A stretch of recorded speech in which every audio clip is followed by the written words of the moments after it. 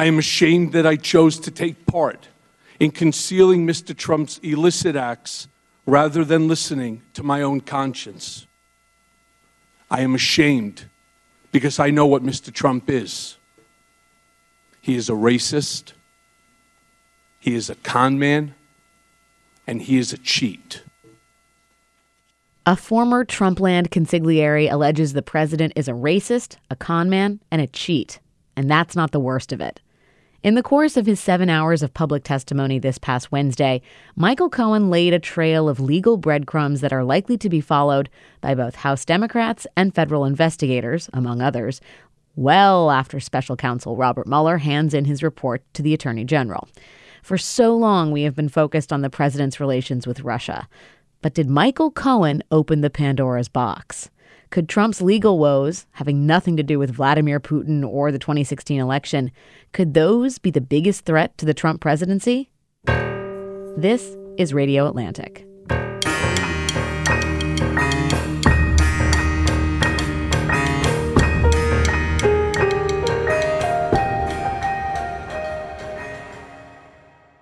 Joining me to discuss the various possible legal sinkholes that have suddenly opened up this week is Jed Shugerman, professor of law at Fordham University. Professor Shugerman is a legal historian and analyst. He followed Wednesday's testimony, and he joins me by phone from New York City. Professor, thanks for taking the time. Great. Thanks for having me.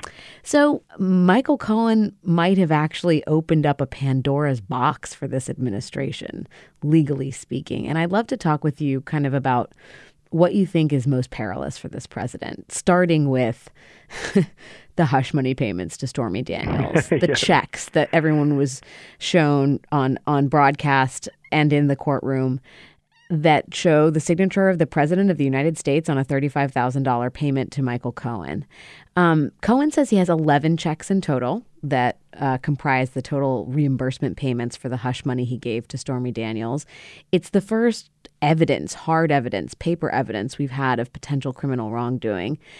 What did you make of it, and where do you think these checks go from here?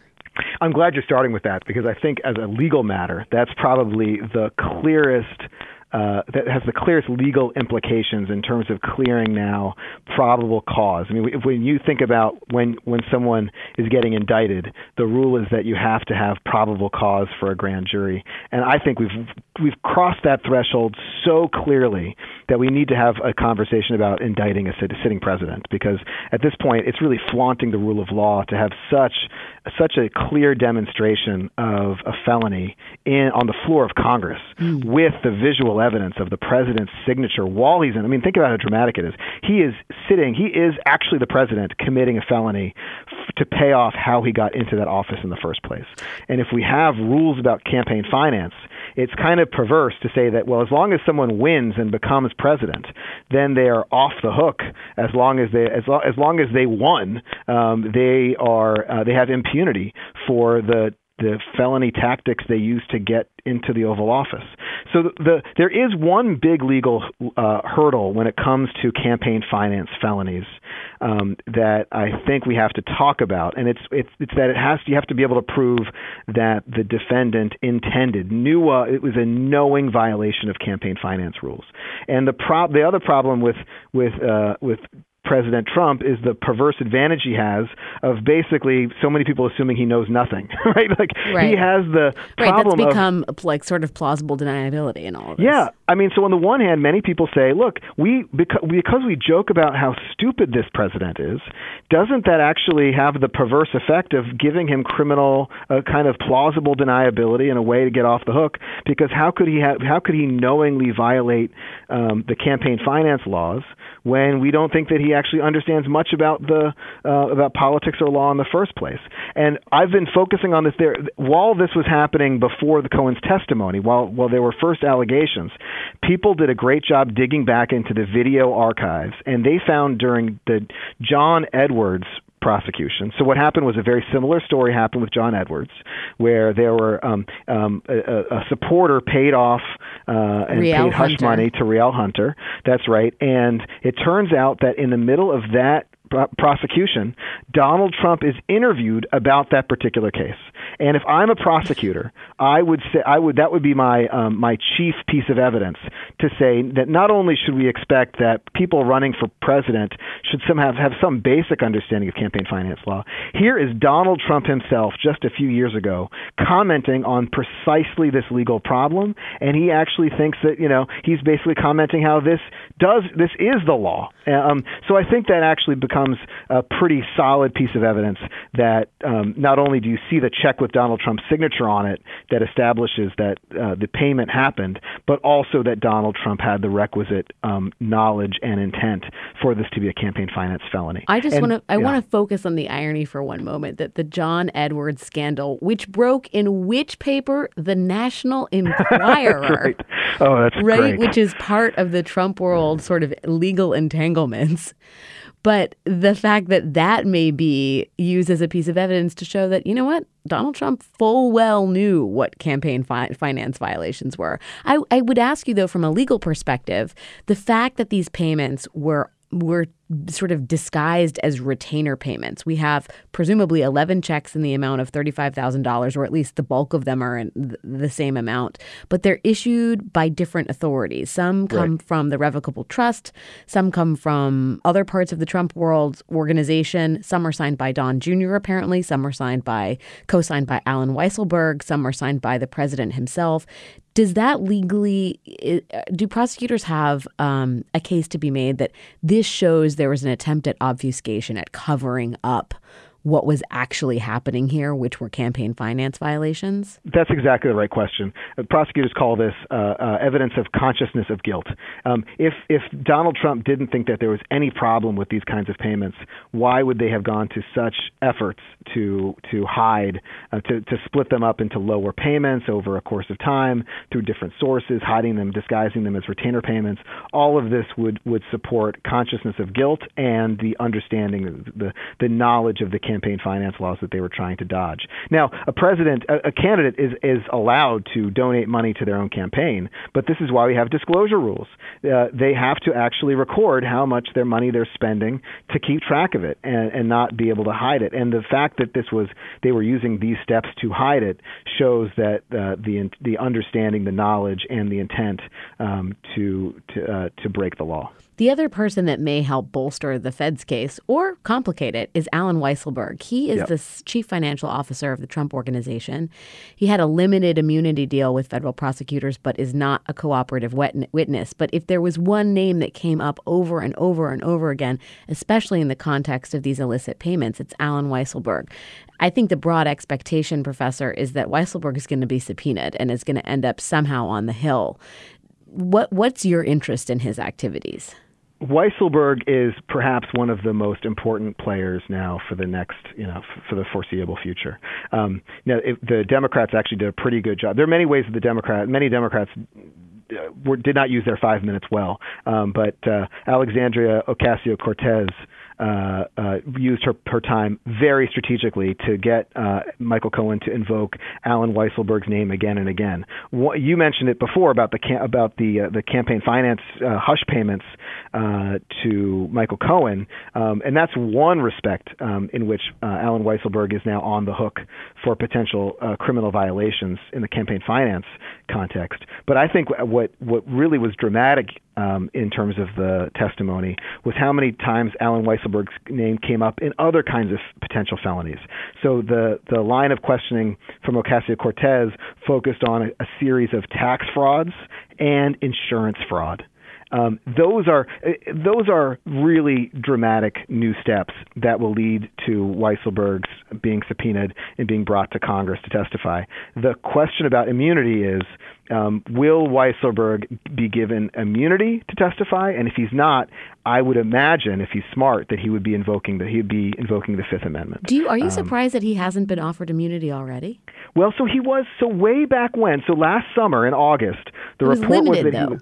It was limited immunity, which probably meant, and we're all piecing things together here, it means that he has not become a cooperating witness, but he was brought in to testify about some limited set of questions for one day with the Southern District of New York. And so what that probably means is he was given immunity from any of those statements being used against him, but that does nothing to prevent a prosecutor from using other documents or other people's testimony to indict him or to use the threat of prosecution to get him to cooperate. And we should note that the team running the sort of Weisselberg operation here is the Southern District of New York. Exactly. Which is not bound by the same limitations as the special counsel's probe, and it sort of feels like not quite as under the thumb of Washington as Robert Mueller and investigations that take place in the nation's capital. Right, and there's another strain of controversy coming up about there are new reports that Donald Trump has behind the scenes trying to put pressure on the Southern District of New York. The current U.S. attorney who runs the Southern District of New York has recused himself of the Trump investigations, and that leaves other prosecutors running the office. And this raises new questions, new evidence of perhaps obstruction of justice with Trump interfering with the Southern District of New York. The Southern District of New York has a history of being more independent from politics, and it also has a little bit more latitude than Mueller does because it's harder for the Attorney General to exercise some of the control because they run a specific independent office in New York. And they also have much less limitation, as you noted. Their jurisdiction can extend further as long as it's in the New York area. They can delve into other aspects like the inauguration, and that's another. There's so many different fronts that are opening up. The podcast isn't long enough. Exactly. So there's so many fronts, but you did mention two of them before: bank fraud and insurance fraud. Let's talk a little bit about the context of all of that. Cohen alleges that Trump inflated his net worth when it was necessary to secure bank loans, and he deflated it when it was convenient, like his tax filings. And Cohen presented as evidence financial documents that listed Trump's personal assets and liabilities in the years 2011, 2012, and 2013. So how do you see Trump's legal exposure in these instances? Well, it's dramatic exposure. But let's focus on Alan Weisselberg's liability there. So if Weisselberg was participating in, first of all, the campaign finance felonies, but then also now as you're focusing on tax fraud, insurance fraud, and bank fraud, Weisselberg is on the hook for all those things. So he could also explain, like he has a lot of reason to not just get immunity, but actually become a cooperating witness with a plea deal, because it seems like he's implicated in lots of different ways. He is the person who many of us have been speculating for the longest period of time has the most evident. He knows where the bodies are buried, and as long as we're talking about Russia, it may literally be where bodies are buried because there are the implications of what's happening with the collusion is with Manafort, et cetera. There is this specter of what does Russia have and what kinds of the threats from what money laundering and the compromat as it is known in Russian intelligence circles. Compromat and the actual risk to people's lives, right? So Weisselberg probably knows more if there is money laundering. Weisselberg knows who and how that money laundering happened between Russia, Deutsche Bank, and the Trump Organization. But even independent of all of that, which is serious, and again, like we will all be eagerly awaiting details from Weisselberg, Mueller et al. But just on the bank tax and insurance fraud, Weisselberg is in a perilous position, it sounds like. That's exactly right. And so the point is that he has more motivation to cooperate. Then the question might be, well, maybe Weisselberg will be looking for a pardon that could get him off the hook. And that's where this legal exposure is so important. Unlike campaign finance felonies, which are only federal or would only be able to be prosecuted on a federal level, they could also be pardoned. A president cannot issue pardons that get someone off the hook for state crimes. And what was laid out in the congressional testimony by Michael Cohen were a series of crimes that are both federal and state. So tax fraud and bank fraud implicate New York State prosecutors. Insurance fraud also gives New York State prosecutors grounds to bring charges against Weisselberg. And that means that he cannot rely on pardons. And many of the other Trump Organization officials will also be facing state criminal liability. Okay. So, and we're not done yet. there is more. One of the sort of more, emotionally visceral pieces of testimony that Cohen gave was the ways in which he was sort of forced to clean up after Trump and the way he had compromised himself and to some degree his family. And you could get a sense of almost the regret that he had about what he'd done and the bad things that he'd done.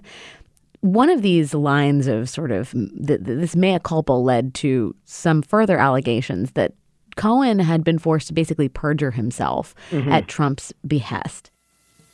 Mr. Trump did not directly tell me to lie to Congress. That's not how he operates.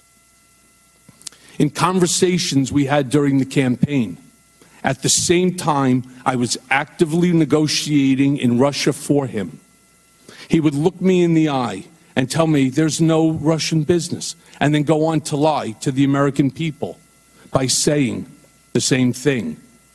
In his way, he was telling me to lie. Cohen says that Trump directed him to lie about those Stormy Daniels payments, but specifically as it concerns perjury about the Trump Hotel project in Moscow.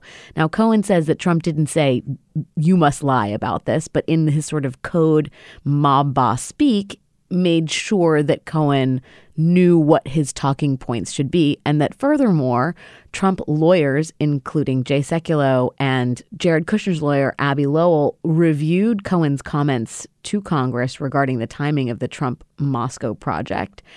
And in so saying, Cohen suggests that they were basically suborning perjury here. How did you read that, those allegations, Professor? Right. I think many of us were really focused on this question because this was the big BuzzFeed controversy, right? Where the Mueller investigators have always been so quiet and behind the scenes, but yet they came out to dispute the BuzzFeed report from a month ago that BuzzFeed claimed that they had evidence that Trump suborned perjury with Michael Cohen.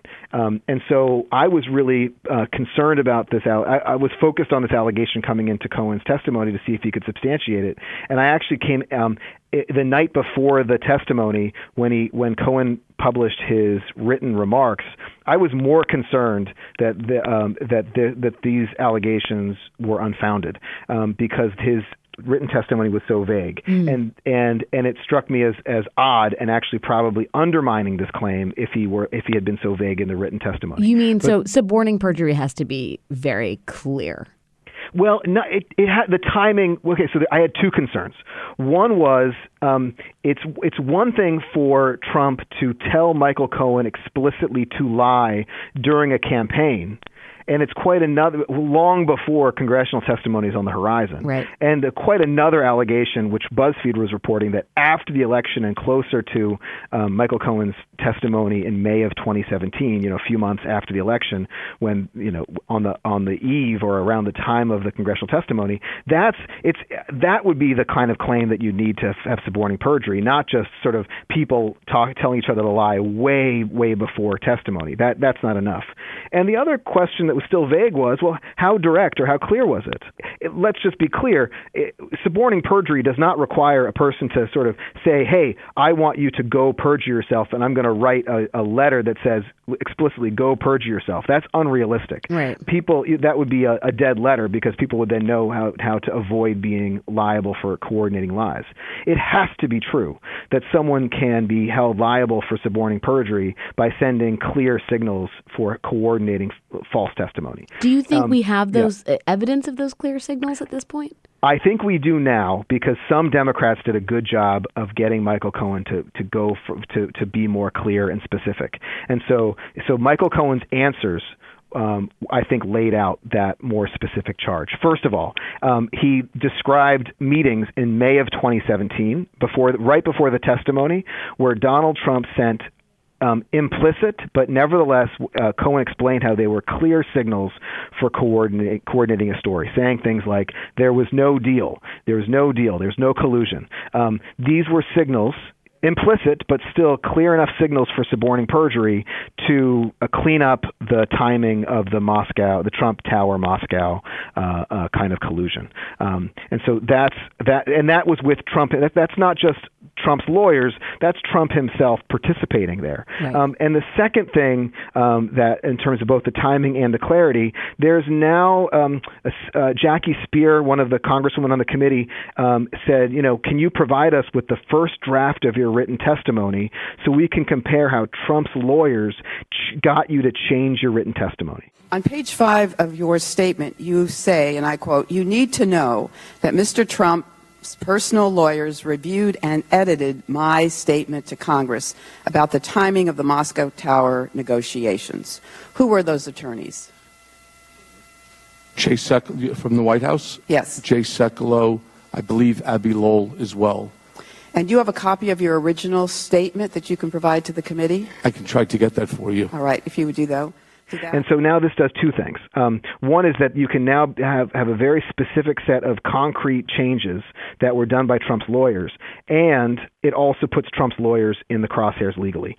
So you think things are complicated? We should note that Jay Sekulow, in a statement yesterday, denied Cohen's allegations. You think that they are in questionable territory here, Abbe Lowell and Jay Sekulow?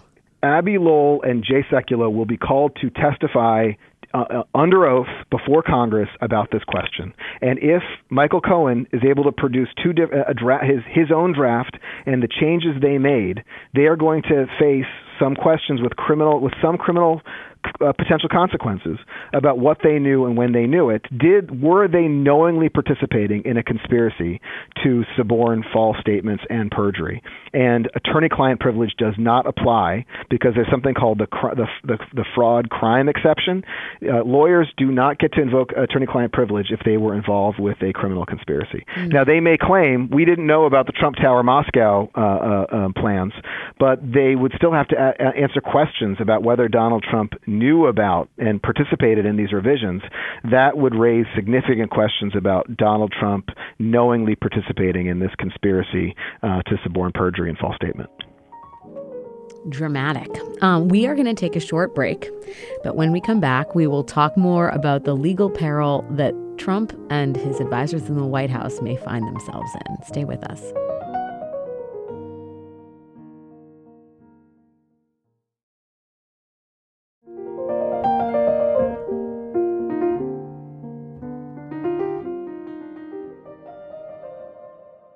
We are back with Professor Jed Sugarman, professor of law at Fordham University, a legal historian and analyst, answerer of all of my legal questions pertaining to Michael Cohen. Let's talk a little bit about the Trump satellite organizations that seem to be in some legal peril as a result of Michael Cohen. The Trump charities. Now, those are already under investigation, but Michael Cohen brings to light this particular instance when a portrait of Trump was purchased by a fake bidder at an auction for $60,000. Cohen says Trump directed the Trump Foundation, which is supposed to be a charitable organization, to repay the fake bidder, even though Trump kept the art for himself. Legal experts are saying that could be a civil violation of state laws, the ones that govern charitable foundations. The Trump Foundation has already been under investigation for its operations, and I think that there was a similar purchase of another portrait. How do you read the legal landscape here? This is something I've been focused on from the beginning of 2017, which is both all of the fraud that is alleged about the Trump Foundation and also their interconnectedness of the Trump Foundation frauds and the Trump Organization business frauds. They're intermeshed. So here's what we already know legally. The New York Attorney General, the one who was just in office, Barbara Underwood, already started a legal step in the state of New York that could lead to the dissolution, to dissolving the Trump Foundation because of all of the tax fraud and frauds of the nonprofit rules. That process is starting now with the Trump Foundation, but ultimately, given all of the evidence we're seeing now, the next legal step should be to dissolve the Trump Foundation under New York nonprofit law. Here's the kicker. Those same laws that apply to nonprofits and frauds also apply to for-profit corporations. The New York Attorney General's next step should be to bring the same process to the Trump organization as a corporation, because under New York state law, the Attorney General can investigate a corporation for fraud, and if there is enough of a pattern of fraud, the New York Attorney General should bring an action to dissolve, basically eliminate the corporate organization. The Trump organization is now implicated in so many different kinds of frauds that we've now crossed that threshold. Wow.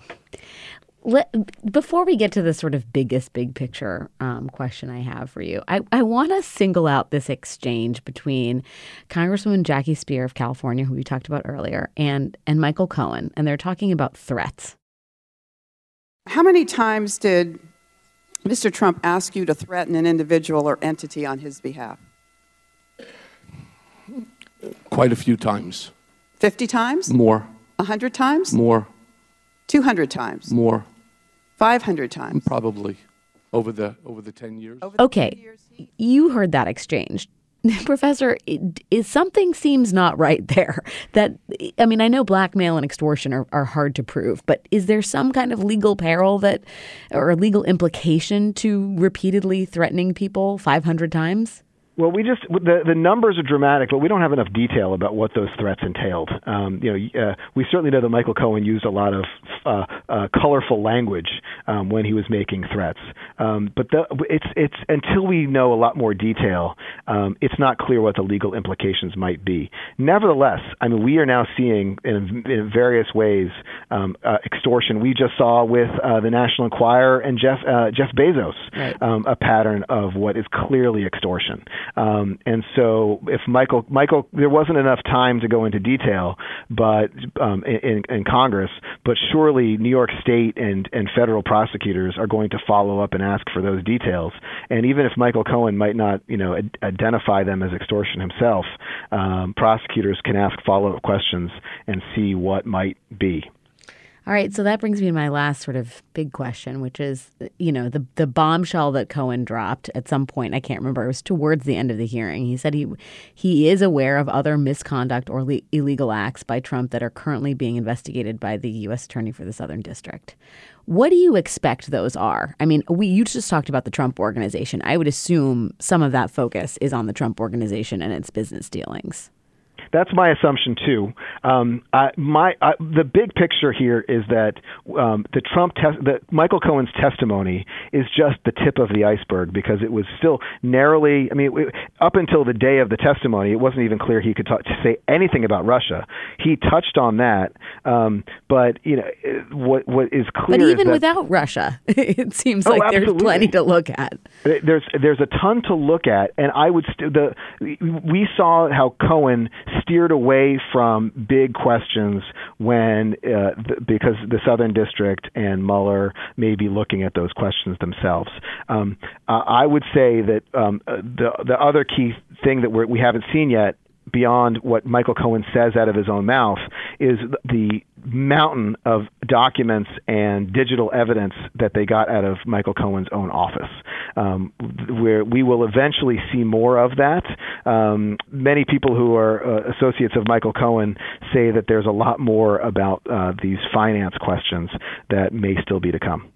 I just want to close this all out by noting an interesting factoid that ties together all of our worlds quite neatly, which is that in his testimony on Wednesday, Michael Cohen said that he provided the committee with a letter he sent on the behalf of then-candidate Trump to Fordham University, which is where you teach. This letter was sent in 2015, threatening Fordham from releasing Donald Trump's SAT scores or college records. Is this a matter of discussion at Fordham at all? No, in fact, I think it's actually one of the things that was really important. I'm not just saying this because I'm affiliated with any of these universities. I think that there are just because Donald Trump has done a lot of bad things, we still have to take a step back and recognize that there are some places where privacy matters. Right. I think that let's draw a line between Donald Trump's tax returns, which clearly should be a matter of public record, and in states and are likely to be at this point, don't you think? Yeah. And certainly Congress laid out the legal basis for subpoenaing people's tax records, especially someone running for office. But I think it's really important to take a step back and appreciate people's that there's still, even when some people abuse privacy rights, it's still important to recognize that the general principle is worth protecting, especially in some of these matters about people's personal records. I think your fellow Fordham professors and certainly Donald Trump would be happy to hear you reach that conclusion about that piece of information we were gifted yesterday. And it doesn't, and that's also important to understand the background about threats, is that some threats are actually important. It is important for lawyers to threaten legal action to protect certain kinds of rights and privileges. And so I think it's helpful to distinguish between good threats and bad threats. Well, I think we're going to get a quick tutorial on that in the coming months. Yes. Professor Jed Sugarman at Fordham, a place that does not give up academic records. Thank you very much. Thank you for joining us on the podcast. Absolutely. Thank you so much for having me.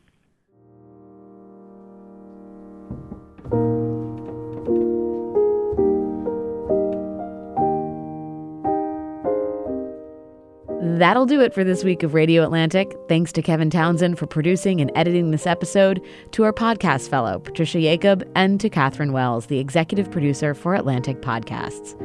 Our theme music is the Battle Hymn of the Republic, as interpreted by John Batiste. You can find show notes and past episodes at theatlantic.com/radio. And if you like the show, rate and review us in Apple Podcasts and subscribe in your preferred podcast app. That's it for us. Thanks for listening.